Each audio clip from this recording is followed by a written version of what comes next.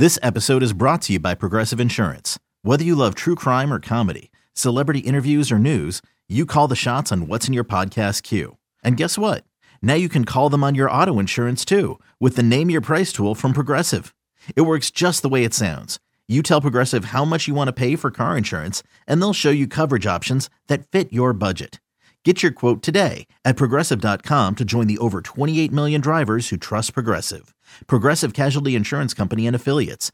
Price and coverage match limited by state law. I'm Sandra, and I'm just the professional your small business was looking for. But you didn't hire me because you didn't use LinkedIn Jobs. LinkedIn has professionals you can't find anywhere else, including those who aren't actively looking for a new job, but might be open to the perfect role, like me. In a given month, over 70% of LinkedIn users don't visit other leading job sites. So if you're not looking on LinkedIn, you'll miss out on great candidates like Sandra. Start hiring professionals like a professional. Post your free job on linkedin.com/recommend today. What's going on, guys? Welcome to the Upper Hand Fantasy Podcast. This is Faraz Siddiqui. I'm here with Joey Volpe. Joey, what's going on, brother? Not much. We're perfectly timing these every single week, dude. I know. What happened? I said I see you dancing over there. I just want to let whoever's listening know that they can't see you right now, but I can see you, and you're dancing on the other side of the screen. Dude, I'm hyped. Every single week, we've timed these perfectly. We got talking about NFC North, all this Aaron Rodgers and Randall Cobb stuff just happened that we're going to get into. It's pretty freaking cool, man. Yeah, no, it is cool. I mean, unfortunately, last week's was on some unfortunate circumstances, but this week, I mean, whatever. This is a good week. Aaron Rodgers is back, so let's talk about that. But anyway, we are talking about the NFC North on this podcast. We're going to talk about the Packers, the Bears, the Lions, and the Vikings. We went through every other division besides the NFC South. That's going to be next week. But besides that, we pretty much wrapped up all the divisions. So go back and check out all the other podcasts that we've done. If you want to kind of get dig a little deep into these teams, and because we go position by position. So we're hitting every fantasy relevant player, and we go through that over the last 6 weeks. This is the 7th week. Next week is the 8th. And then we're going to get into some, serious like training camp stuff after that. So training camp is here this week it's hitting big. The videos are starting to drop on Twitter. So we're definitely excited for that. But yeah, man, let's just get right into it, man. So before we do, I just want to hit on the Xavier Howard thing real quick. Okay. So I know this is a fantasy podcast, but he's relevant because he's a corner. IDP. IDP, and he's a corner that a lot of wide receivers go up against, and you might be worried, when that wide receiver goes up against corners like him, right? He officially requested a trade to the Dolphins. It's on his Instagram. He posted like a very eloquent and nicely put together statement from him and his agent, basically saying that like the Dolphins aren't really respecting any of the deals that he's putting out there, and he has formally requested a trade. So it'll be interesting to see what team trades for him, whether the Dolphins are willing to let him go, and how much a team is willing to give up in a trade. So I just wanted to kind of put that out there before we start talking fantasy. Yeah, man. That's, as a Patriots fan, I would enjoy that. I would enjoy Xavier Howard no longer being in Miami. I think that would firmly put Patriots. And same thing as a Jets fan too. Like, it obviously would make my, viewing pleasure a little bit easier every Sunday, if I choose to even watch the Jets. I think this is the year that I might go back and start doing that. But yeah, let's get right into the Packers, man. Aaron Rodgers, he was in the building in training camp. He's back. The Packers and Aaron Rodgers have come up with a deal where Aaron Rodgers is allowed to seek a trade after this season if he chooses to do so. Obviously, the Packers don't have to give him up for free. They're going to have to obviously agree to a deal with another team. But the language basically states that if Aaron Rodgers is still unhappy after this season, he is allowed to force the trade. Not only that, they did also void the last year on his deal, which I think was 2023, if I'm not mistaken. So, yep. And also Rodgers gets to pick where he goes too. Yes, he gets a secret trade. So he's the guy who, it's basically all on him. They can't trade him to whatever team they want. He has to approve the deal. Yep, absolutely. Which is so great timing. No, it's interesting, man. Like, all offseason we were wondering whether Aaron Rodgers was going to be back, whether he was going to be the quarterback for the Panthers, for the Broncos. We were like kind of hoping that DJ Moore and Robbie Anderson and Cortland Sutton and Jerry Jeudy would all get, bumps. Noah Fant, right? Like all these guys get like huge bumps in fantasy value. But it doesn't seem like that's going to be the case as of right now. All right. So now moving forward, obviously Aaron Rodgers is mispriced on a lot of best ball, leagues, on their platforms, and he's mispriced in a lot of mock drafts and things like that. And, don't assume that you'll be able to get Aaron Rodgers in the 9th round, just because that's where, these platforms are showing him right now. He's going to hop back up, to around the 5th round or so ish, 5th or 6th round. That's kind of where his ADP will settle, in about a week or so, most likely. So, is he somebody that you're looking at as to draft? I know that in that range, there's a couple other quarterbacks I'd rather have. But tell me what you think about Aaron Rodgers, after a career year, last season. Yeah, so it just kind of boils down to, is he going to continue that? Is that just kind of like a last year thing? Is he really going to be the MVP 2 years in a row? It's possible he keeps it up. It's going to be hard to say Aaron Rodgers throws 48 touchdowns and only throws 5 picks again. But the reality of it is right now Aaron Rodgers is my quarterback 6. I have him behind the big 5, which is Kyler, Lamar, Josh Allen, Dak Prescott, and Mahomes, obviously. So he's right behind that group. I'd feel comfortable taking him in around the 6th round. I'm okay with paying up that price. Normally, I'm not all about paying up for QBs, but if one of them fall to a decent enough spot, I'll take it. I don't think guys like Justin Herbert and Russell Wilson are too far off from Aaron Rodgers, and Russell Wilson's probably now going to fall to about the 7th, maybe borderline 8th round, depending on how drafts go. So if I can get Russell Wilson at the end of the 7th, as opposed to Aaron Rodgers at the beginning of the 6th, I'll take that every time. I think Russell Wilson in the 7th, 8th round is highway robbery going into the season. I really do. I mean, I would love his ADP to fall, and if it does, I'll be all over that. I'm not a fan of taking quarterbacks before the 10th round or so, but if guys like him end up falling, Lamar Jackson in the 5th, Aaron Rodgers, in the 7th, Russell Wilson even in the 6th, 7th, like I'm about that. Obviously I'd like a lot of these wide receivers in the 6th, but in the 7th round, like if any of these quarterbacks are available, I'm definitely snatching them up. But I doubt I'll be able to have Aaron Rodgers on a lot of teams, because I'm assuming that in most 12-team leagues, you're going to have Aaron Rodgers being taken before that point. So I'm probably not going to have too much of him. Now, this obviously affected Davante Adams in a huge way, right? This whole fiasco, right? People were willing to take Tyreek Hill, over Davante Adams. I think rightfully so to reduce the risk, right? With the unknown of whether Aaron Rodgers was going to come back or not. So now, with Davante back, are you ranking him above Tyreek Hill at this point? Yeah, Davante Adams goes back to being the undoubtable wide receiver 1. He finished as the wide receiver 1 last year in 14 games. No matter what, I mean, obviously him and Rodgers are close. We saw the story of Rodgers posting The Last Dance, with Jordan on the stories, and they both posted that together. So that was kind of cute. But, I think Davante Adams is pretty much a lock for that top 2 wide receiver spot. Tyreek Hill has the upside to overtake him. But if you look at Adams' game logs, I mean, what if I told you between weeks 2 to 4, Adams scored 6.6, 0, and 0. And then somehow this dude still ended up as the wide receiver 1 with 14 games. Like, it's just mind blowing how effective and how good they were together. So it's going to be hard to take anyone else over Adams at this point. It's crazy, man. When Rodgers, it creates chemistry with the receiver, I mean, it's undeniable, right? Like, look at all the— it's like he'll force his team to trade for them too. Yeah, like I see what you're getting at here. But look at his rapport with Davante. Look at his rapport with Jordy Nelson. Look at his rapport with Donald Driver, right? these are all guys who just had an amazing rapport with this dude, and like it's just it's really cool to see, honestly. Like I really, and even when you look back to this Packers, just go back to Brett Favre, right? Like he had his guys too, right?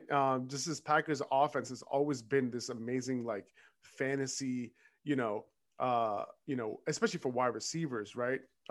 This fantasy haven, for quarterback wide receiver connections.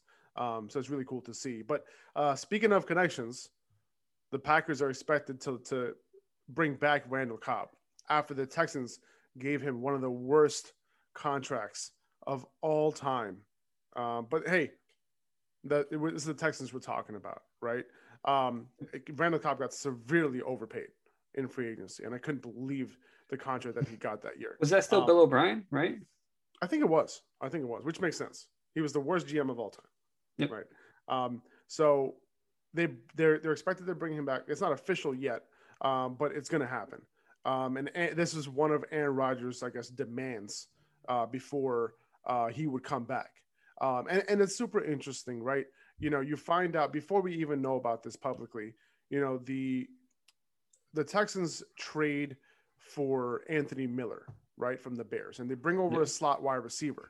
But they already have Randall Cobb. They already have Kiki Cutie, 2 slot wide receivers. So they're like, why are they trading for another one? Right. And then you realize like, oh, like they caught wind of this already. They probably already talked to the Packers and they were aware of Aaron Rodgers' demands. So they knew that they were going to ship out Randall Cobb. Right. But the Packers, they already drafted their next slot wide receiver, right, in Amari Rodgers. Right.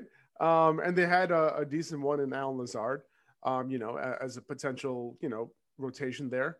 Now they bring it back with Randall Cobb. So this is just a hilarious like situation for both of these teams, especially the Packers. But Randall Cobb coming back, I would assume that since he's coming back, they're going to force him in there, right, into the lineup as the starting slot wide receiver. With Adams, him, and then who do you think is going to be on the outside? Probably Marcus Valdes-Scantling. Right, for the most part. How are you looking at the rest of this wide receiver core behind Devontae Adams? And by the way, everything you said about Adams, I agree with you. He's also the wide receiver 1 for me as well, the clear wide receiver 1. But I'm just curious how you think about these other guys. Yeah, so in terms of these other wide receivers, I'm not really interested in any of them. I mentioned Adams has had a 34.2% target share. None of these wide receivers had anything over a 15% target share. When Adams was gone, it was like Robert Tonyan and a combination of other guys that were becoming efficient. So I don't see any of these other guys really being fantasy relevant. In PPR, Randall Cobb, I'll take a shot at it. I'll take a stab at Randall Cobb in PPR. He, at the very best, he's got wide receiver 2 upside with Aaron Rodgers. And if he plays anything like he did last year, then he's got a real chance at week-to-week value. I think it'll be a flex play for a good amount of weeks this year. So now I'm kind of talking myself into liking Randall Cobb a little bit more. He is 30 years old, but he's still got great hands. And in that slot with Adams on the outside, he'll have amazing coverage every single time. He's got amazing chemistry with Rodgers. And talking about chemistry, I mean, last year with Devontae Adams, out of 149 targets, he came down with 115 of them. That was roughly 77% of the passes that Aaron Rodgers throws. And typically that's insanely high for receivers. Receivers usually bounce between anywhere to 65 to 70% on the high end, low 60s at times. If you're like deep threats, you'll see like 50s. But for Adams to be a combination of those things and get 77% of his targets, I mean, if Randall Cobb gets 100 targets, which is possible, he could end up with 70 to 80 catches, which is definitely in that sleeper range. So I do like Cobb to a point. In PPR. I'd take a shot at him probably past the 10th, probably past the 12th round. I could see him going a little bit higher than that. It's going to be crazy to see how it shakes out. Marquez Valdes-Scantling is going to be in the outside. No interest there. I'm sure he'll have his pop-up games here and there, but I'm not looking at any of these other receivers. Okay, guys, we had to take a little break because we had some technical difficulties again for the second week in a row. We had some random, brand new issues. So we had some audio issues. I think it was the host of whatever was hosting our podcast. Something was going on there with the connection. So hopefully we're good now. Hopefully you guys don't have any audio issues for the rest of the podcast. So we apologize for that. Hopefully we're good now moving forward. So Joey, you were talking about Amari Rodgers. Go for it. Yeah, so I guess Mario Roberts got a hold of the Zoom servers, didn't want me talking about him. But look, I mean, long term, I think this is great for the value of Amari Rodgers. I mean, who's better to learn under than a guy like Randall Cobb? So in terms of his development, I think this could be great long term. In terms of his usage, I mean, after this year, we're looking at a year with no Aaron Rodgers, no Devontae Adams. That's to say the least of it. So I don't know. I can't say for beyond that point, but hey, he could still be a solid wide receiver. So if you're in Dynasty and someone's panicking because they just signed Randall Cobb and Aaron Rodgers says he wants out and you can get Amari Rodgers for dirt cheap, do that. Take it. Send a third round next year. Grab him. Yeah, right. And it's funny because Amari Rodgers, I think, dad played with Randall Cobb. Or something like that. So and those two actually have a real relationship with each other. The first person who called Amari Rodgers when he got drafted was Randall Cobb. So it's just interesting how all that worked out. But yeah. So when the Packers drafted Amari Rodgers, they said, you know what? Let's get somebody who is close to Randall Cobb. Wow. So sweet, Green Bay. So sweet. All right. Anyway, moving on. As far as Amari Rodgers, like Amari Rodgers could have had some value this year, and I was looking at him late in drafts just in case, he popped off as a rookie in the, running out the slot. But as of right now, with Randall Cobb back, that's obviously gonna delay that for at least a year. Now, the one thing I want to say about Randall Cobb though is that the dude gets hurt, right? Like before last season. Part of the reason why he couldn't get any production going for the previous 3 seasons, like with Green Bay, was because of the fact that he could not stay healthy. And that last season in Green Bay, I was just like, you know what? I'm not even going near the guy just because, you draft him, even if you draft him late, you're going to be disappointed. And it sucks. Is he injury prone? I don't know, but he seems not to be able to, stay on the field for a good number of games per season, right? Not many players can stay on the field for the whole season, but just give me like 12 games. You know what I mean? I just pulled up his player profile chart and he's all kinds of Christmas colors right here. He's got large green. So it's playerprofiler.com, great website. And if you scroll all the way bottom to a player's profile, you can see each parts of their body that they've hurt. And the risk for re-injury is like, if their head is at risk, it'll be like red if it's really bad, yellow, or green if it's not that bad. So his head's green, his shoulders yellow, his whole chest is green, his thighs green, his other thighs red. It looks like that's like his entire leg is red, his toe is yellow. So it's just, he's got a lot going on here. It's very interesting. Let me ask you a question. Do you think that since Aaron Rodgers got his boy back, you think it affects Robert Tonyan at all? Oh, they're going to say Jordy Nelson coming out of retirement, which I wouldn't know the answer to that, but doesn't affect. Yeah, I mean, the amount of efficiency that Robert Tonyan had last year was absolutely nuts. And honestly, if you take away his week 4 game when Devontae Adams is gone, he had 33 points. At that point, he's just kind of an average tight end, right? He has his big games. He's still a top 10 tight end, but he's not this number, he doesn't finish as the number 4 overall tight end. A 33-point game for a tight end, that alone and like playing for the rest of the season, that's enough to make you a top 10 tight end. Like having 130+ game, you know what I mean? So yeah, I mean that's like the tight end 8. That's 3 weeks of the tight end 8 right there, because it's 10 points, 10 points, and 10 points. Like I'll take that from my tight end. Like all I want from my tight end, even in a PPR league, dude. Yeah. Like if I'm streaming a tight end and they give me 10 points, like I'm ecstatic. Yeah. And the thing with Robert Tonyan, obviously not all his touchdowns were from the red zone, but he had 11 red zone opportunities, an opportunity, a target, a rush, or whatever. Typically we're thinking targets here. He had 11 red zone opportunities and 11 touchdowns last year. So he was insanely efficient when he actually was getting the ball, even if it's not 11 for 11. You know, I'm looking at Jimmy Graham right under him, 21 red zone opportunities and 8 touchdowns. We hit the Packers for the most part. Was there anything else? Oh, we didn't hit the running backs. I always forget the running backs for some reason. I remember the Aaron Jones to Devontae connection, and I forgot all about the ever so important running back. So Aaron Jones' value obviously, was, dropping because of, Aaron Rodgers' potential departure, right? But now that he's back, Aaron Jones, for me, vaulted back, into a very coveted position. I think, I have him in my top 10 running backs. And I think, he's somebody who I'm higher on this season. Actually, I'm a lot higher on Aaron Jones this season than I was last season. And a lot of that has to do with Jamal Williams, leaving, right? And I think one of the reasons for that is his long down and distance work that he was a huge part of, right? And now that he is gone, I think Aaron Jones can potentially fill in a lot of the stuff that Jamal Williams was doing. And Aaron Jones was already very involved in the passing game.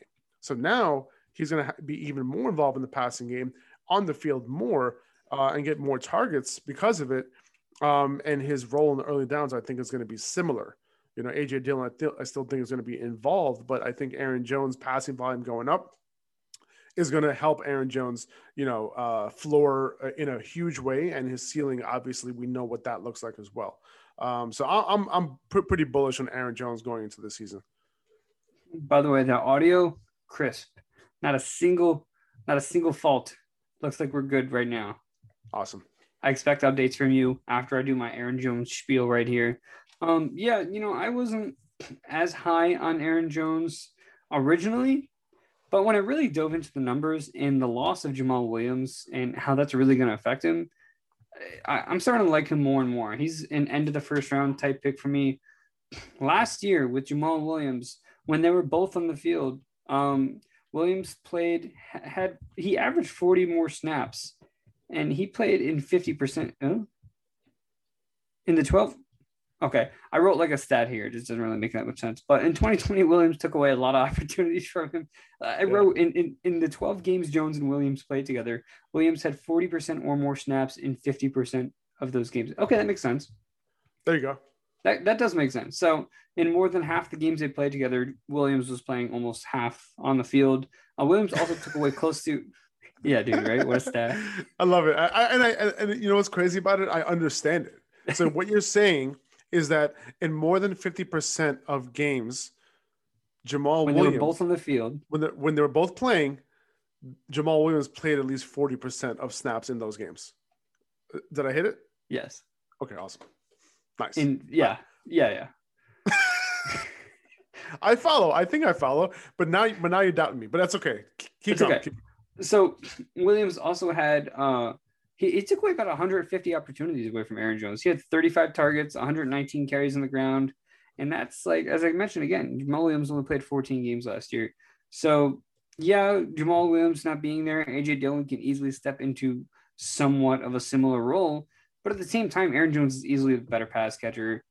It's a downgrade nonetheless with, from Jamal Williams to A.J. Dillon. I'm getting all over the place over here, man. My point being, Aaron Jones is going to see good volume. He got a contract. He got re-signed by the Packers this offseason. A lot of people thought he was going to walk, including us. So, yeah, man, I think he's going to be fine this year is what I'm trying to say, but I can't say. No, I hear you, man. Listen, Jamal Williams, there were games where he was running, 10 routes a game. There were games where he was running 20 routes a game. So, if most of that work ends up going to Aaron Jones, where Aaron Jones is running more routes, he was running 15 to 25 routes per game. I think he averaged like 19 or 20 routes per game. But if that gets bumped up to like 25, 22, 23, I think that's going to make a significant difference in his value and what he brings every single week. So I'm excited.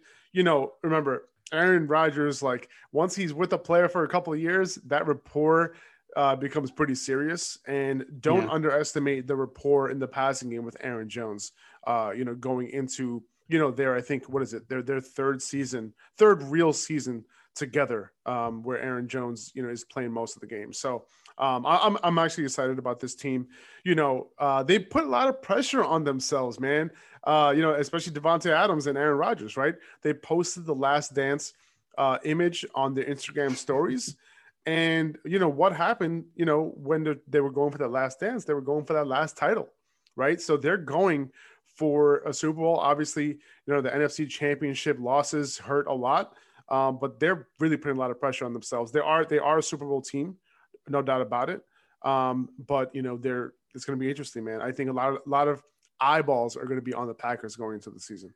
And I really, really think that that play call where they went for the field goal instead of going for it, I think that was the line for Rodgers. I just think that's something he could not stop thinking about. They were so close to competing for that title. It's just, I really think that's been the factor for him. And how can it not, right? It's just such a bizarre call there. All right, let's move on. We've been talking about the Packers for a while. Let's move on to the Bears. So at quarterback, you have Andy Dalton there, the veteran, and the Bears just drafted Justin Fields.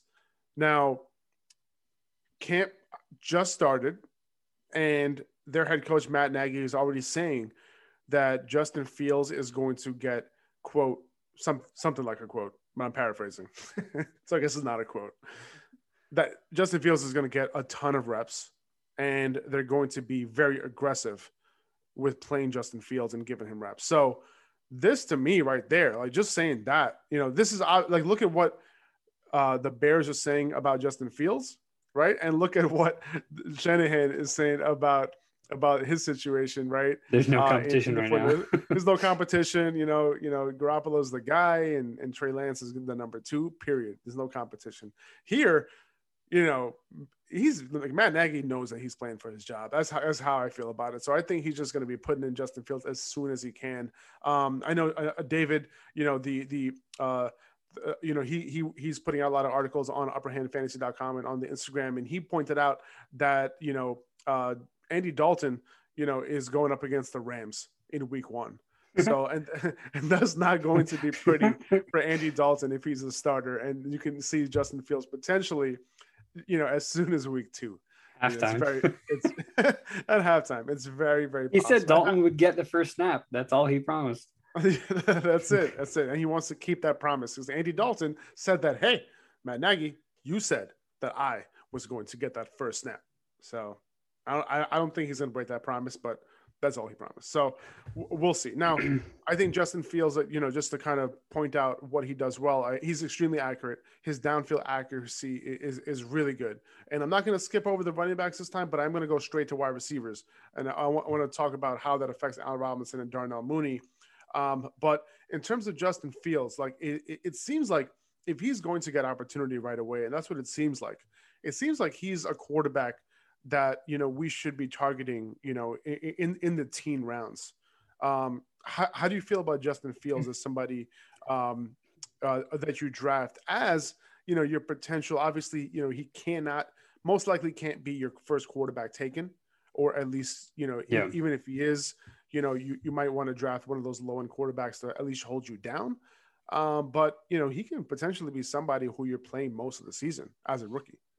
Yeah, so I might have to switch up my strategy here because my original strategy was the Cam Newton, Trey Lance strategy.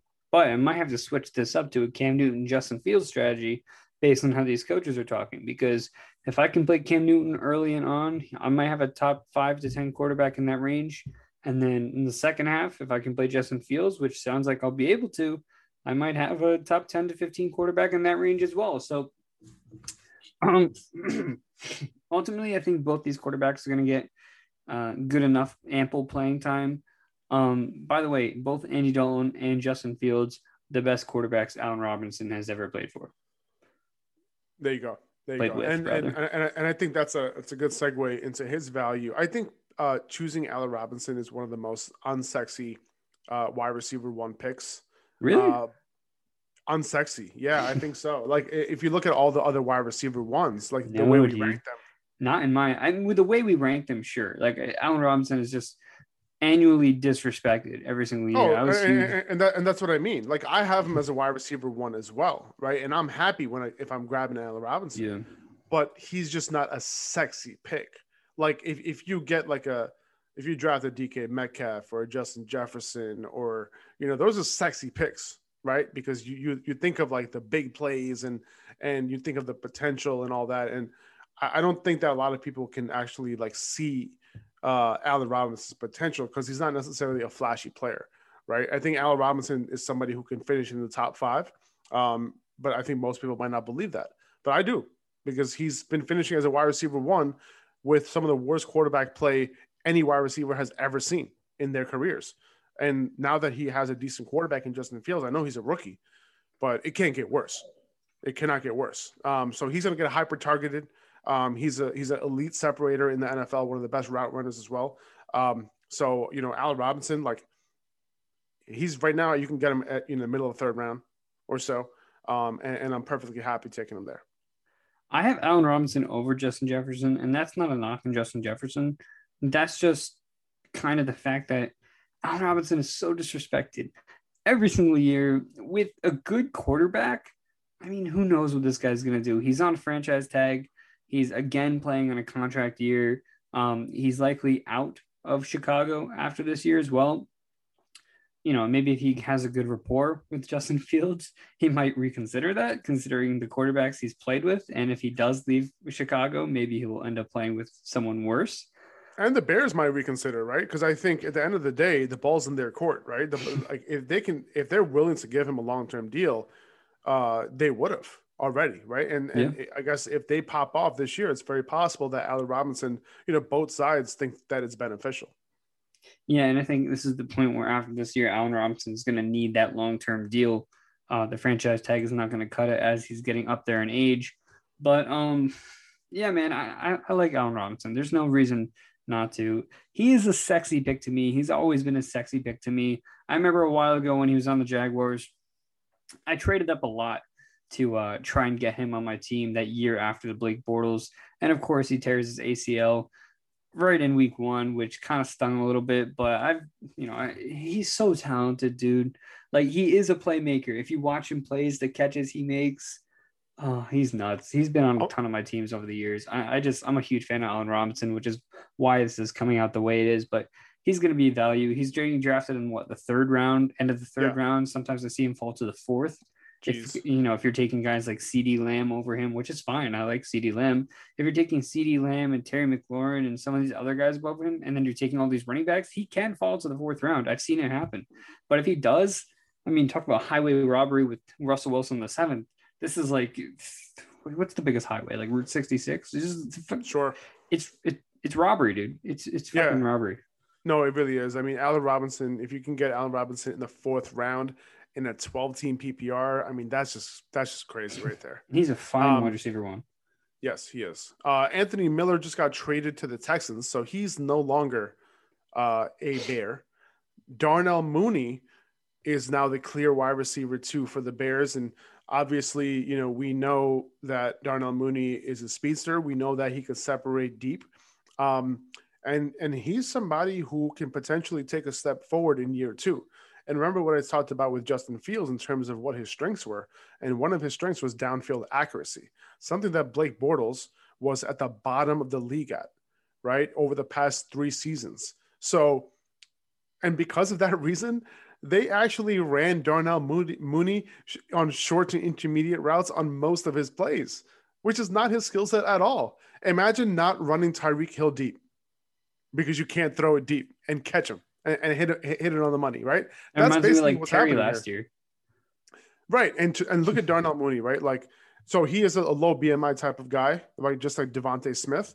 But it doesn't matter. He knows how to separate, and he's shown even in his rookie year to be one of the best deep separators in the game. So like, I'm looking at Darnell Mooney in the 11th round or so, 12th round or so, as somebody who can, obviously he's not going to be a volume guy, right? You're not going to see him get like 8 targets a game. But he could potentially be efficient on some play actions with 5 to 6 targets a game, potentially with some deep catches, maybe some deep touchdowns, that sort of thing. So I'm looking at him as a potential sleeper, after the 10th round. Yeah, I'm all on board. Darnell Mooney was someone who I was a little iffy on. I wasn't sure if I was going to buy into the talent. But if you think about a lot of these rookies in their first year, a lot of them struggled. I mean, look at Henry Ruggs. Um, other than Justin Jefferson being clear outlier here, a lot of these rookie running backs, wide receivers, tight ends really struggled in year one. And yeah, I mean, Darnell Mooney, if you can get him past the 10th round, he could potentially be a weekly flex player. Well, I love that. I just want to add to that. I mean, a lot of rookies struggled year one, but I don't think Darnell Mooney did. You know, with the Yeah, opportunity, dude, it wasn't really a struggle. yeah, I mean, with his catchable targets, right? He actually did his thing. Like he had a ton of uncatchable targets when he was clearly separated. I mean, obviously the clear case was the time that he burned Jalen Ramsey on that nice inside outside move where Jalen Ramsey couldn't catch up to him, and then the ball, he's wide open. Jalen Ramsey's behind him, 10 yards behind him, and the ball gets overthrown like 15 yards into the corner. And it's just like, okay, that is a good summation of what's happening to Darnell Mooney in his rookie year. And something else that's not going to change going into this year is the fact that the Bears had the eighth most pass attempts last year, right? So, and then they also have 132 vacated targets now with Anthony Miller gone, and Anthony Miller had over 70 last year. And Darnell Mooney had 98 targets as a rookie. So going into year two, there's a chance he sees anywhere between 110 and 120 targets. They don't really have anyone to fill that role and take those targets away from him. So I'm all in for Darnell Mooney. I think after the 10th round, that's insane value. He averaged 9.5 points per game last year. I mean, this guy could easily put up 10 plus and get over 100 targets. Why wouldn't you want that?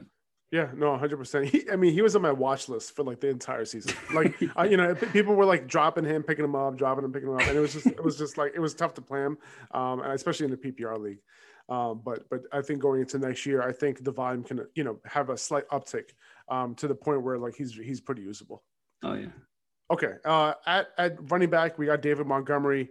Tariq Cohen was actually placed on the PUP, the physically unable to perform list at the start of training camp. He's recovering from his ACL tear. And then you have Damian Williams, who was just recently added after the Chiefs cut him. So, we have Matt Nagy talking about David Montgomery and, his hopes that David Montgomery can hit 20 carries a game. And it's very possible. And he's doubled down on it very recently as well. But notice he doesn't talk about David Montgomery in the pass game at all, right? Yeah. Notice how he doesn't talk about David Montgomery in losses. He says, well, we want to win games.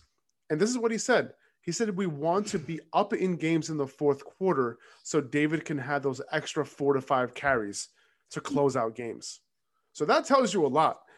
Basically what he said was like, hey, David's going to be game script dependent, guys. That's basically what he's saying. Now, here's the thing. Last season, the reason why David Montgomery was so valuable was because Tariq Cohen got hurt, and David Montgomery ended up getting like 90% of snaps. He had like 6, 7, 8 targets at times, which really boosted his PPR value in a big way. And then he had that amazing schedule towards the end of the year, and he did his thing. Now, good running backs are supposed to do their thing, right? Against bad teams. That's how it works. Like, I don't place any fault on a running back playing well against bad teams. But we should still point it out. Now, Tariq Cohen, who knows how healthy he's going to be this year, right? I am not convinced. I was convinced before that Tariq Cohen was going to come in and reclaim that third down role, that passing down role, that long down and distance role. But now, the fact that he's on the PUP, I know they want to ease him back in, but I am not convinced that they just go ahead and just give him that role back. Now, they do have Damian Williams, right, who's a third down back as well. He's a passing down guy as well. Now, do they trust Damian Williams to come in and start and play that role, kind of a thunder and lightning type of thing? Or do they just allow David Montgomery to be the main pass catcher on this offense and be the main long down and distance guy, he might not be long down and distance, but I can see him staying on the field on like a 3rd and 5, right? So I think David Montgomery might not be off the field for every third down, for every long down and distance, for every passing situation. But I think that, either Tariq Cohen or Damian Williams can obviously take a little bit of opportunity away, but not as much as I thought it was going to happen. I would say maybe a month ago, maybe a month and a half ago. I'm warming up to David Montgomery slowly, right? I was kind of completely out on him on his ADP. I think he's going in the third round right now? Yeah, end of the third. End of the third. Okay, so it's not terrible value, like if you need an RB2. But I do think that he's going to be relatively touchdown dependent. One thing that also matters too, like how often is Justin Fields going to tuck it and run?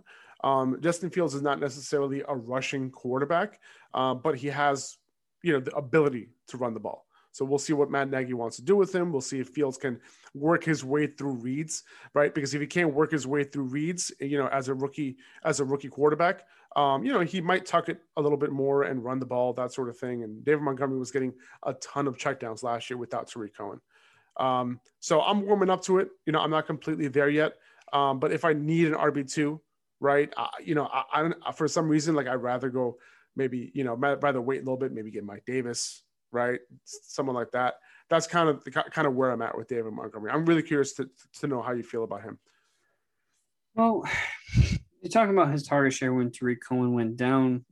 His points, in that first, between weeks 4 and 9, when Tariq Cohen, right after Tariq Cohen went down, he averaged 12 points a game, which wasn't great. But let me read you from weeks 12 to 17. After the bye, he had 25 points, 27 points, 24 points, 29 points, 20 points, and 28 points. This guy did not miss a beat. He was a true running back one. And I think that's the ceiling, right? So if you're drafting this dude and I understand he had good matchups, but it has a lot to do with his usage. He ended the year with over 50 receptions. So that's huge. It's not like Allen Robinson was hurt. It's not like they had this huge change of heart. It's just more so he was the best playmaker in that moment on the field when they needed him. So I have a lot of faith in David Montgomery as a running back too. I think he's relatively safe. We've always kind of wanted this upside from him. And hey, maybe they saw something last year. And Matt Nagy knows his job is at risk. And based on what David Montgomery did last year, I think it'd be kind of stupid not to give this guy the workload that he's talking about. He's talking about carries. He's not necessarily talking about targets. But Tariq Cohen on the PUP list, as you mentioned, I really wouldn't be surprised to see him stay on that PUP list and miss the first 6 weeks. I think from some of the reports that we've seen, that might be the route that he takes. Other than that, you have Damian Williams, who is in a new situation. He was out all of last year with, he chose to opt out because of COVID. The only other people that have behind him is Khalil Herbert, who I don't think is going to come in and take any of that passing down work from him, although he is capable. So I think this is really a situation where Montgomery could average over 80% of snaps every single game. And even when Conley comes back, maybe he's integrated, lightly. And with Anthony Miller gone, I've said this for so long, I think Tariq Cohen can find, if he does come in and have a role, he'll have a separate role. If Cohen comes in, he can come in and be that slot receiver, so to speak, that they're now missing with Anthony Miller gone. So if Cohen does come back and take on a role, I don't think it'll be as the pass catching back. I think Dave Montgomery has proved he can be in there on third downs. And Cohen can come in and just kind of play that slot role. And they can have two running backs on the field at the same time. They can call Tariq Cohen a wide receiver. But Monty proved that he's a good running back last year. He's looked great for years. It's just about whether he's going to put it together and actually show out. And that's what he did. So as a running back too, I feel completely fine taking him at the end of the third round. The only thing that really scares me is Matt Nagy taking back the play calling, which is really what deterred his value over the first couple of years. But I think at this point, he kind of gets it to where, like, hey, if you want to have any kind of success on the ground, you should probably give this guy the ball. So hopefully he's gotten through to him. It's also the rushing scheme too, right? Like when Bill Lazor started calling, like not only was that scheduled the catalyst for David Montgomery to have that really huge string of games, it was also Bill Lazor coincided with that exact game where he started going off, where they changed up the run scheme, they changed up the play calling, and Bill Lazor was the one calling those plays. So I think that is understated, but I think you hit it on the nail as well, with Matt Nagy saying that he's going to call plays again this year. So I'm a little bit worried about that because, he's low key for me, the second coming of Adam Gase. But if it was, let me ask you, if it was still Bill Lazor and if Tariq Cohen was going to miss half the season, would Dave Montgomery be an early round 3 pick, top 15 running back? Hell yeah. Hell yeah. And I say that in emphatically. You know and what I that's mean? my point to where like that's probably the situation for Tariq Cohen now. It's possible. And then on top of that, like all Matt Nagy has to do is say, okay, David, do it. Okay, Monty, do it. Take the ball. That's all he has to do. And then it's hell yes. That's a huge value. So I think he's well worth taking in the third round.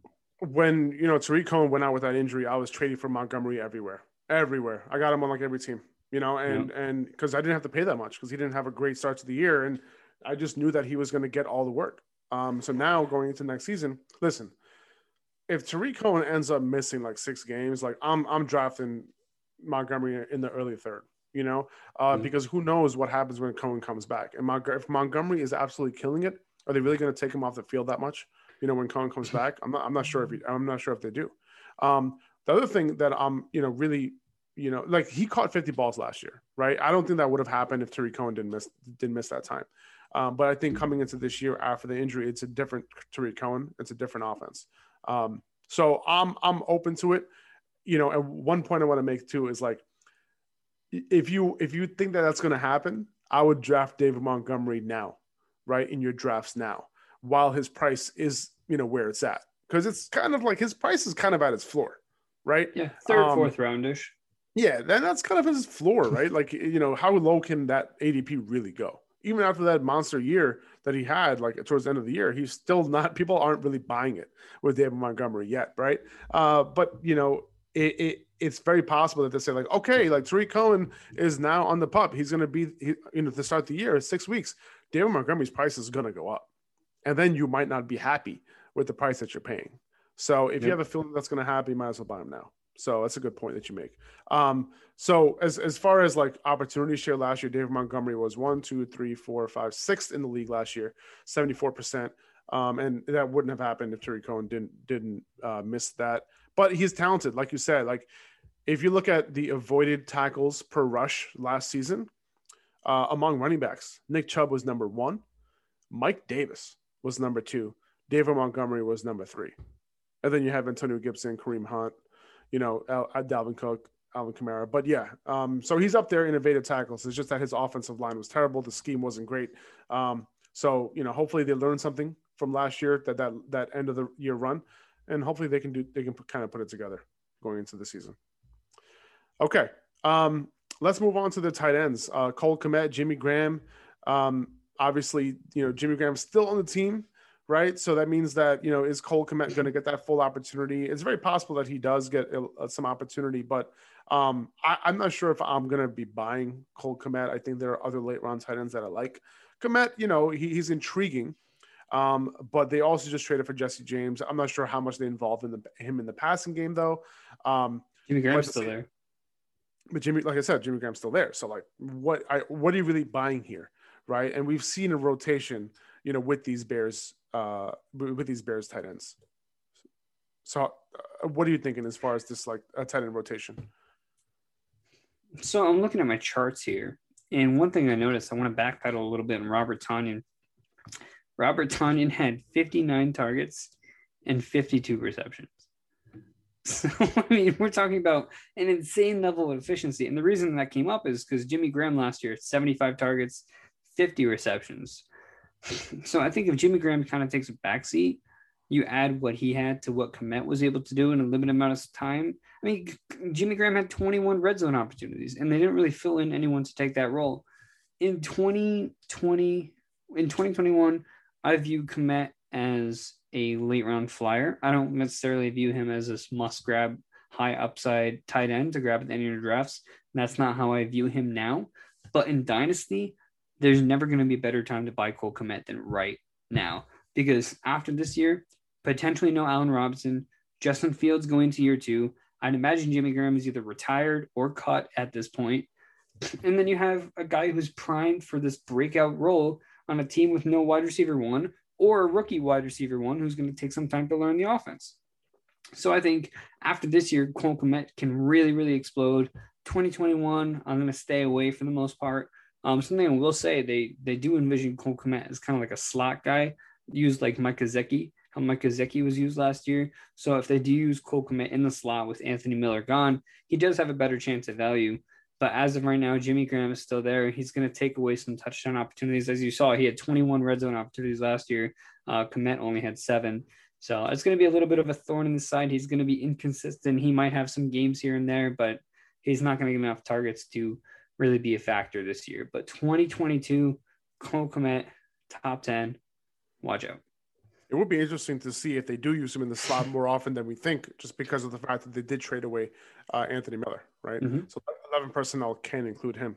All right, let's move on to the Vikings. Kirk Cousins, he's somebody who, is going to put up games like last season. He put up a string of games, man. Like, I think it was like a top 5 quarterback fantasy-wise for like a decent stretch of the season. So, he does have fantasy value, not somebody that everyone's looking to draft. But now that he has Justin Jefferson, coming into his second year, Adam Thielen, they just signed D.D. Westbrook. Not that should sell you. But, they have a great running back in Dalvin Cook. Maybe Irv Smith, kind of steps up a little bit. But Kirk Cousins has some weapons, and he could potentially be a fantasy fill-in at times. I think he's a good quarterback, too, in two quarterback leagues, super flex leagues.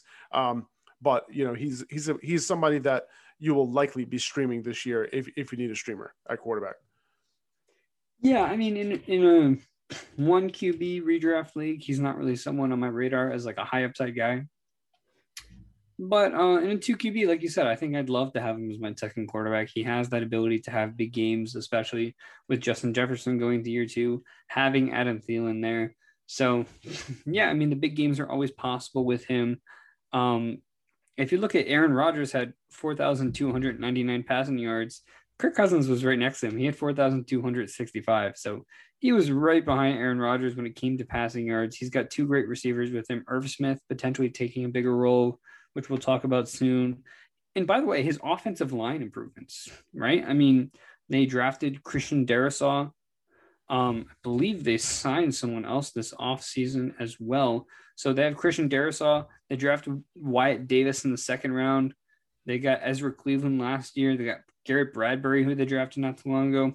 I mean, their offensive line is full of 1st and 2nd round offensive linemen. And again, Christian Darrisaw, left tackle, Wyatt Davis in the 2nd round at left guard. This offensive line is really, really strong. And they were in the late 20s last year as far as the PFF grades. I think they were 28th in the league.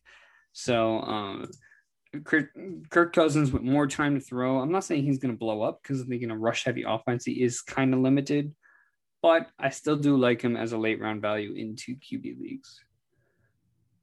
Yeah. Okay, good. Yeah. All right, so, yeah. I was playing around with my mic a little bit. I think I got it. Okay. So, we touched on Justin Jefferson, let's just hit on that. So you said you have Justin Jefferson ranked below Allen Robinson. Is he ranked as a wide receiver 1 in your rankings right now? Yeah. Yeah, he is. So like around like wide receiver 10, wide receiver 11, something like that. Yeah, I think somewhere like that. 9, 10. It's a little easier now that Michael Thomas is kind of out of the picture. Yeah, right. Exactly. I think, I have him around there, high end wide receiver 2, something like that. It's, I think Adam Thielen, he's obviously, still a pretty good wide receiver. But Justin Jefferson has definitely moved in as that wide receiver 1. And he did that pretty quickly last year as a rookie with Adam Thielen healthy, right? So Adam Thielen has been pretty touchdown dependent over the last 2 seasons with Stephon Diggs, without Stephon Diggs. Adam Thielen has been that touchdown guy. But listen, Kirk Cousins is looking for Thielen in the end zone, right? So if you're in a non-PPR league, if you're still playing those type of leagues, Thielen might be a little bit more valuable than he is in a PPR league, but he is likely going to be touchdown dependent, especially because Justin Jefferson is going to be commanding the lion's share of targets. I can easily see Justin Jefferson see like 28% of target share, going into next season, with Adam Thielen maybe around 20%. So, I'm okay drafting Justin Jefferson where he's going right now. I think it's like the early 3rd round, middle 3rd round or so. I'm happy with him as my wide receiver 1 if that's what ends up playing out, if I grab 2 running backs early. But I do want to say this, like about Justin Jefferson, just because a rookie has an amazing rookie year and a record-breaking rookie year, right? I'm not saying to bet against that, but what I'm saying is that it doesn't mean that his second year is going to be better, right? It doesn't always happen. We've seen a lot of rookie breakouts. I mean, obviously not rookies who break the rookie record for receiving, but we've seen a lot of amazing rookie years. And then in that second year, we're not necessarily happy with the price that we paid, right? And Justin Jefferson, we're paying a wide receiver 1 price right now. Okay, so you just got to kind of keep that in mind when you're drafting a second-year wide receiver. We didn't necessarily have to do that with a lot of other wide receivers, but the fact that Jefferson came on the scene so strongly, we're assuming that he's going to do that going into next season. Now, all the wide receivers that are being drafted as wide receiver 1s, are we assuming that they're going to stay wide receiver 1s, or are we assuming that a couple being drafted as wide receiver 2s and wide receiver 3s end up being wide receiver 1s, right? That's going to happen, right? So, like, it might be possible that Justin Jefferson doesn't end up as a wide receiver 1. We might be drafting him, relatively close to, where, we're kind of buying off of the hype off of last year, right? So just want to keep that in mind. He's an amazing receiver, but just wanted to point that out. Are you happy with Justin Jefferson as your wide receiver 1 going into next season in terms of, like, obviously you drafted a couple of running backs early in the first and second round, and then going into and then Justin Jefferson as your wide receiver 1?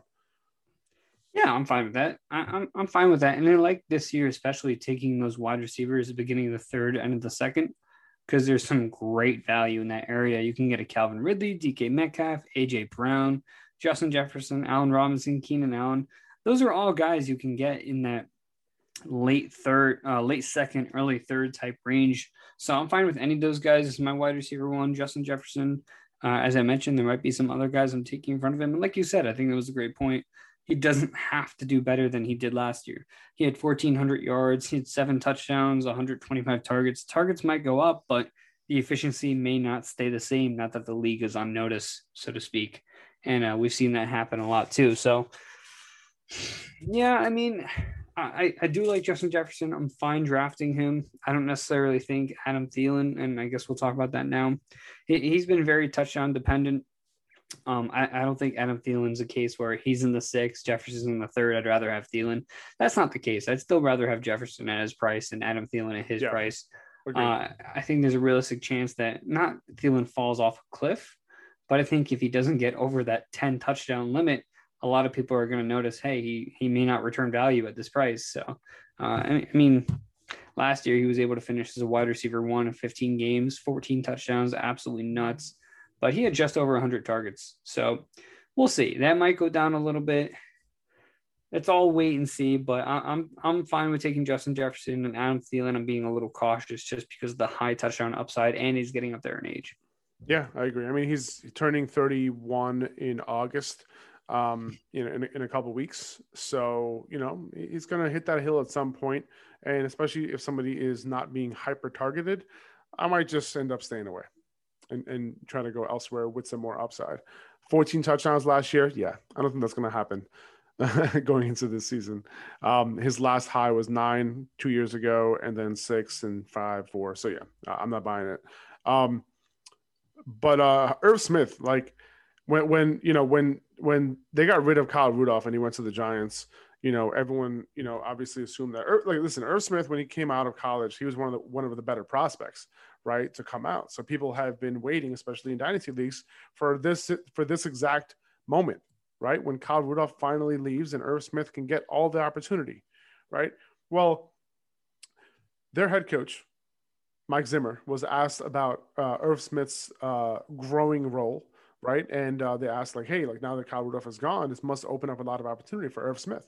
And he literally said that, no, it actually doesn't. Like, Irv Smith, his role is going to stay the same. And it actually grows for their second tight end, Tyler Conklin. Tyler Conklin is going to get a lot of more opportunity than he was getting before. So are we going to see a situation where, obviously there was a 1A, 1B situation between Rudolph and Irv Smith. We didn't know which one was which. But now is Tyler Conklin going to get snaps and routes run that we just would rather go to Irv Smith? Is that what's going to happen here? Even though obviously if Irv Smith got all the opportunity, he would be someone with amazing upside. But these words from his head coach seem a little bit worrying to me. So, yeah, I mean, on the surface of it, obviously that's not good from the head coach. And that's the only thing holding Irv Smith back from being a top 5 to 10 tight end.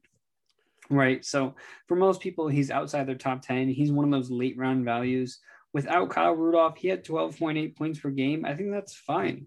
That's a good spot. That puts him at like what? A top 4, top 5 tight end last year, 12.8 points per game.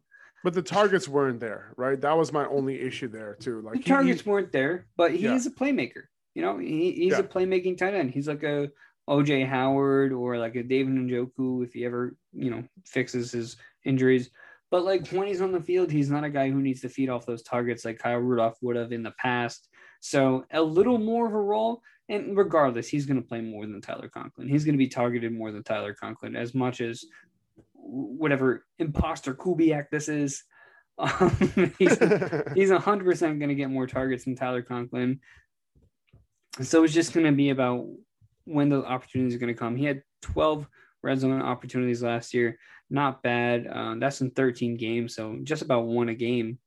He was being looked at in the red zone. So if that can improve with Kyle Rudolph, who had 6 last year, yeah, man, I think there might be some value here. 5 touchdowns last year.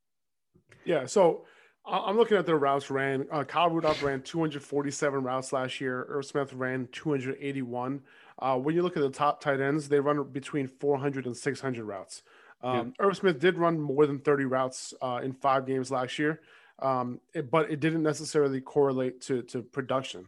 And even in the games where Kyle Rudolph was out, some games he actually didn't run more than 30 routes for whatever reason. So I didn't really understand what happened there and why they were playing other tight ends over Irv Smith in certain situations. But that's my only concern. Like I was just hoping that even when Kyle Rudolph was out last year, that Irv Smith's usage would just really go up, in a big way. But it just didn't seem like that was going to be the case. So he definitely has upside as a player, right? So I think this is a situation where, you might want to bet on the talent. Because I think the talent is going to end up playing out here, really in any type of situation. Because Kyle Rudolph had his skill set, even though he might have been over the hump a little bit. He did have things that he did very well, and I can understand why they were still playing Kyle Rudolph. But at this point, I feel like they got to be playing Irv Smith. So I can see people trying to draft him. Where is he going right now? I haven't seen his latest ADP. Irv? Yeah. Let's see. Irv Smith. Outside he's going 11th. Yeah, he's going in 12-team PPR leagues. He's going at the 9-10 turn as the tight end. As the tight end 13. That's about where I have him. Yeah. So that's about right. But I'm not sure. If the upside is up all there. Over there. Yeah, I can see it though. I can see it. I don't really know what to make of that situation and whether his role is actually going to be at the point where he's running more than 30 routes a week. Because if he is, that equates to 480 routes in the 16-game season. And I'm just using that as a reference, right, to compare it to the previous top tight ends, right? So that falls in the window of the top tight ends potentially, of the opportunity the top tight ends usually get in terms of route run. So it can happen. But I'm just hoping that he can run those type of routes throughout the season. Okay, let's move on, man. Let's move on to the Lions. Jared Goff, the new quarterback for the Lions, replacing. You forgot the running backs again. Did I? Oh my god! Oh my god! This is hilarious. This is becoming a thing, man. What is it like? What's going on? Like, why do I? Oh, you know what I do? I go quarterbacks, and then I automatically go wide receivers, and then tight ends are right there, and then it's just like, okay, next. Never mind. I don't need to talk about Dalvin Cook, right? Because Dalvin Cook has one of the highest weighted opportunities in the league. And when I'm talking about weighted opportunity, I'm talking about the fact that targets are worth 2.8, 2.9 times what a normal carry would be outside the red zone. Right. So when you kind of add that all up and say like, okay, how many targets is a running back going to get? You multiply that by, 2.8, whatever it is. And then you add that to the amount of carries they got. That total is what the weighted opportunity looks like. And then if you want to get even more granular, you count the inside the 5 carries, you count inside the red zone carries, and those carries are obviously weighted more than a normal carry between the 20s. right? So that's kind of how you calculate that. And Dalvin Cook's weighted opportunity is near the top of the league. You know, it was basically him, Ezekiel Elliott, Alvin Kamara was up there because of his because of his receiving ability. Guys like Derrick Henry were not, because they're just not involved in the passing game. But he's an anomaly, right? He's an exception to the rule. But the fact that the reason why he's being taken number 2 behind Christian McCaffrey is for that reason, because he's heavily involved in the running game. He is the focal point of the offense. He is, obviously Justin Jefferson is there too. So they got 2 superstars. But he's heavily involved in the passing game. He has the goal line role locked down. And like you said, his offensive line is improving. So his situation is looking amazing going into this year. Yeah, he's going to this year healthy as opposed to other years when he's been nursing some sort of injury. I think the only question about here, and I mentioned the improvements to the offensive line too, which will boost them up from about 23rd or they're like 28th. I think I said that before, 28th in PFF rank last year. So that should boost them up to the top 15 or so. But who's going to be the handcuff here? Because obviously Alexander Madison seems like the option, but then they draft Keene Nwangwu. No, dude, I don't want to mess up this name. But they drafted a running back in the 3rd round. I think that was right. Nwangwu? No, I don't think that was right. I'm just kidding. I have the depth chart here. I see the name. It's just the W's are throwing me off. Keene Nwangwu. Unless I spelled it wrong. Oh, yeah, it was in the 4th round. It was the 4th? I thought it was the 3rd. No, 4th. Oh. Well, then maybe not too much of an issue. If he's a day 2 guy, then that's more of an issue. But just noting Keene Nwangwu coming in to take over Mike Boone's role as that in case Alexander Madison also gets hurt type role, because obviously Amir Abdullah is not built to take on.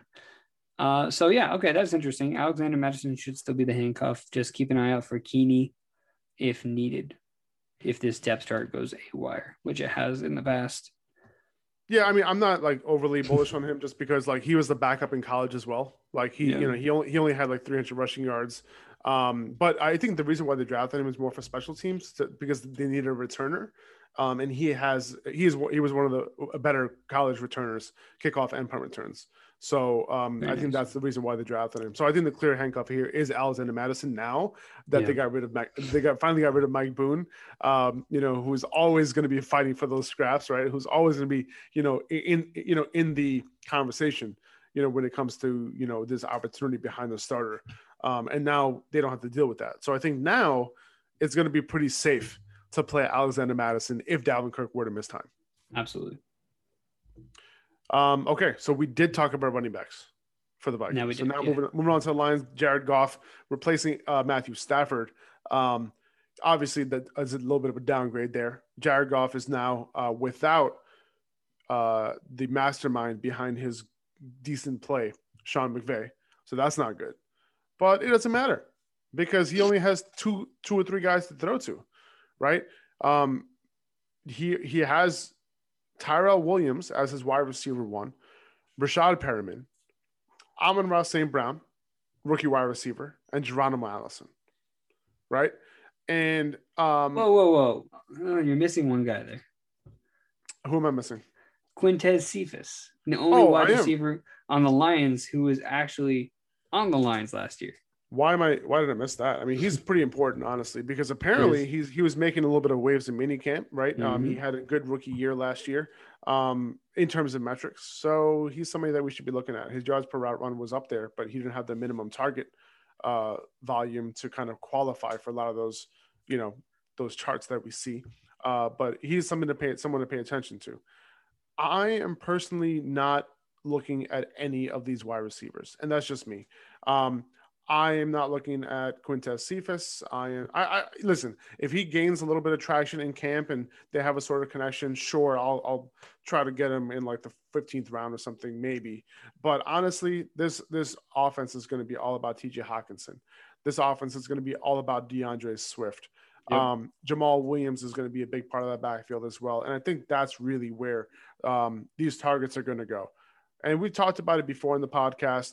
The Lions have the largest departure of targets, the largest vacated targets going into this year from last year.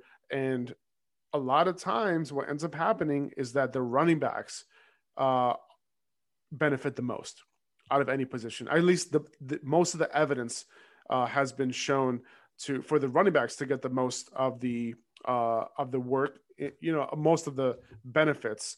There's nothing that could really show that the wide receivers get it or the tight ends get it, but the running backs, you can be damn sure that they're going to be targeted in the pass game. TJ Hawkinson, he's likely going to be he might get the most targets on this team this year, right? I can totally see TJ Hawkinson getting he will, dude. He will. Yeah, I can totally see him getting like 135 targets or so. That's kind of where I have him projected. And if he catches like 90 balls, right, he's a top 5 tight end, top 4 tight end potentially. So not that many tight ends are going to be catching 90 balls this year. And TJ Hawkinson has the skill set, right, the athletic profile, the high draft capital, and the fact that he's the only decent wide receiver on this team. He basically checks all the boxes, and you can get him in the 5th round. So, he kind of checks that box as well, where you don't have to spend, crazy amounts to get him. He's going to be the number 1 option for Jared Goff. And the good thing is that he's not going to be going up against like shutdown corners, right? Like he's going to be going up against safeties and linebackers. So that, he'll be fine. He'll be fine. I know you're a big fan of TJ Hawkinson, so I will not dare to move on before you can talk about him. Yeah, so just to circle back on some of these positions here, Jared Goff, I don't think anyone is really interested in from a fantasy football standpoint. I will say that the Lions, as a team, a little underrated offensively, only because that offensive line got a whole lot better with Penei Sewell. God, these names tonight. I'm tired, man. Let me tell you. Well, I think that one you did right. Penei Sewell. So adding him at left tackle is absolutely huge. That really boosts this offensive line. And then, I mean, the receivers, obviously there's going to be some kickback there. But last year with the Chargers, Anthony Lynn's offense had the most plays in the entire league. So if they're going to do something similar here, we might have to look at some of these guys as fantasy relevant, right? I don't think they're going to reach the top of the league in terms of plays just because efficiency wise.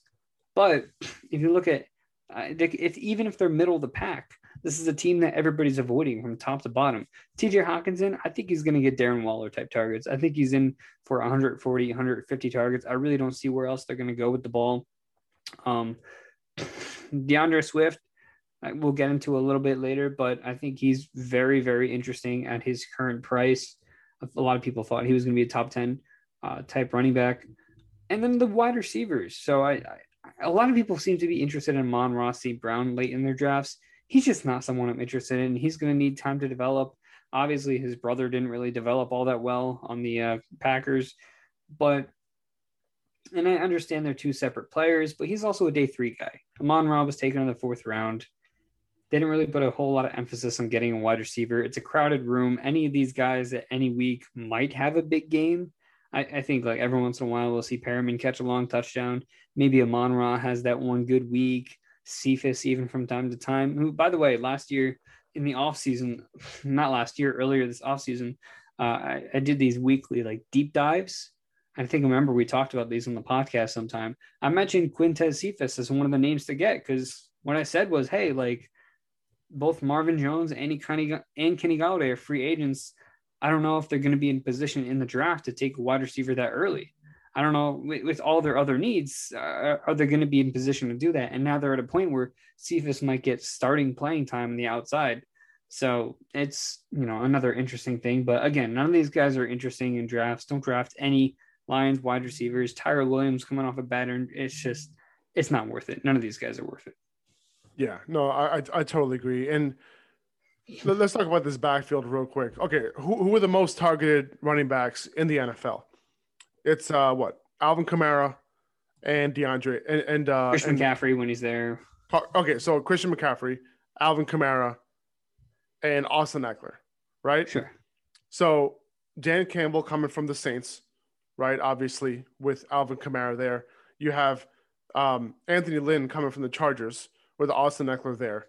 And now you have DeAndre Swift, right, who excelled in the pass game as a rookie, right? He led all rookie running backs in yards per route run, right, with a minimum of 20 targets. And he was fifth among all running backs like in the league, only behind Kamara, James White, Naheem Hines, and Austin Eckler on a minimum of 50 targets. So, and he ranked second among all rookie running backs in total receptions. And he only played on 38% of snaps, right? Like, he only trailed James Robinson by 3 catches. Right, James Robinson was on the field for 74% of Jaguars' offensive snaps. So he's going to be demanding a large target share in this offense, regardless of whether Jamal Williams is going to have play a decent role as well. If he plays 65% of snaps, 70% of snaps, he can still get 6, 7, 8 targets a game. I fully believe it. Jamal Williams can even have some value as well, and he's somebody I'm targeting late too, because I think that he could be a flex option, a low-end RB2 at times in PPR leagues, depending on your team, right? So, and especially because of the lack of options that these guys have. Look at Anthony Lynn's offense last year. How many running backs could you have played any given week, right? There were weeks where like you were playing random Chargers running backs because you're like, well, they're going to get like 4 to 5 receptions. They're going to get like 12 to 15 carries. And that was on top of Austin Eckler's workload that we knew that he was going to get. So it's very possible that we see that sort of scenario play out here. Potentially a poor man's Melvin Gordon, right? And then like, a sort of Alvin Kamara light, or Alvin Kamara type or Austin Eckler type workload for Swift going into the season. So I think at Swift's price, the fact that his price has been dropping, I'm kind of back in on Swift. Like I was high on him early, before Jamal Williams got there. Yeah. And then when Jamal Williams got there, I was like, I'm not sure, and then his price went up and then his price went down, but his price has been dropping a little bit lately. And you can get him in the 3rd round. And in PPR leagues, I'm all about that. Yeah, I'm all about that too. I'm fine taking DeAndre Swift in the beginning of the 3rd round. I think he's worth that price in PPR. Anything he does with 50 or 60% of the snaps, I'll 100% take. His efficiency might go down, but as I mentioned, they got a new left tackle. That offensive line is middle of the pack at worst. And so yeah, I'm fine taking DeAndre Swift, and I believe in him as a player. Jamal Williams, he's someone.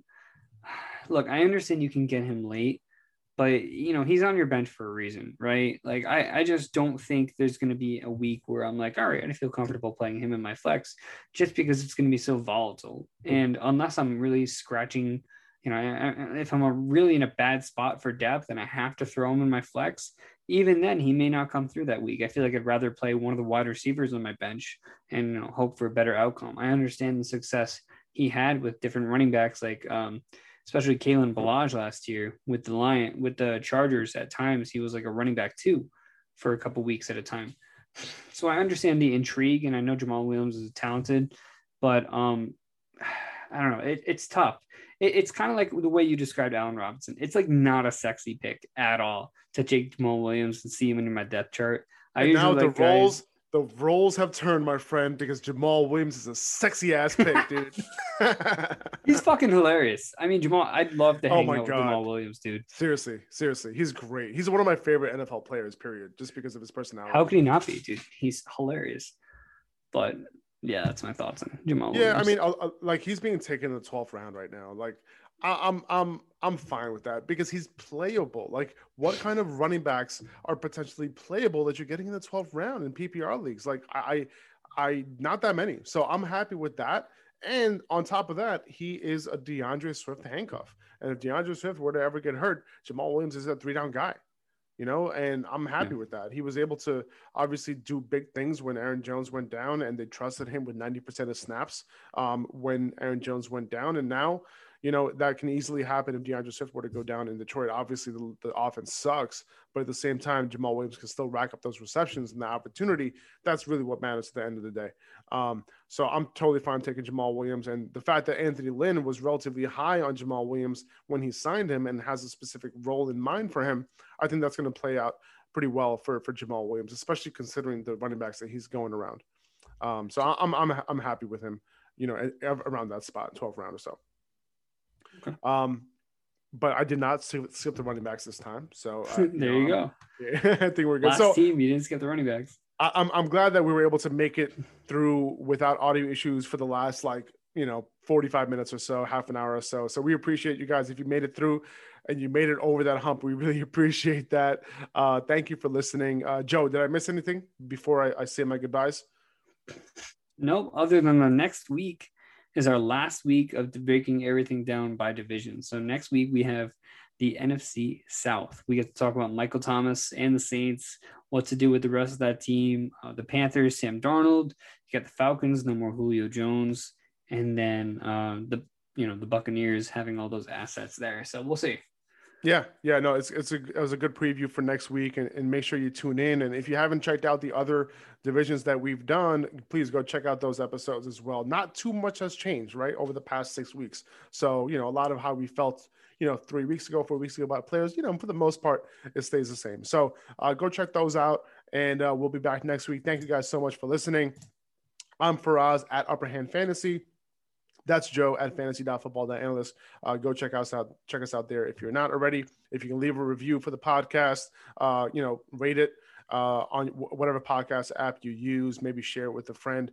That would be amazing for us. So we really appreciate you guys. Thank you so much, and we'll talk to you soon. Later.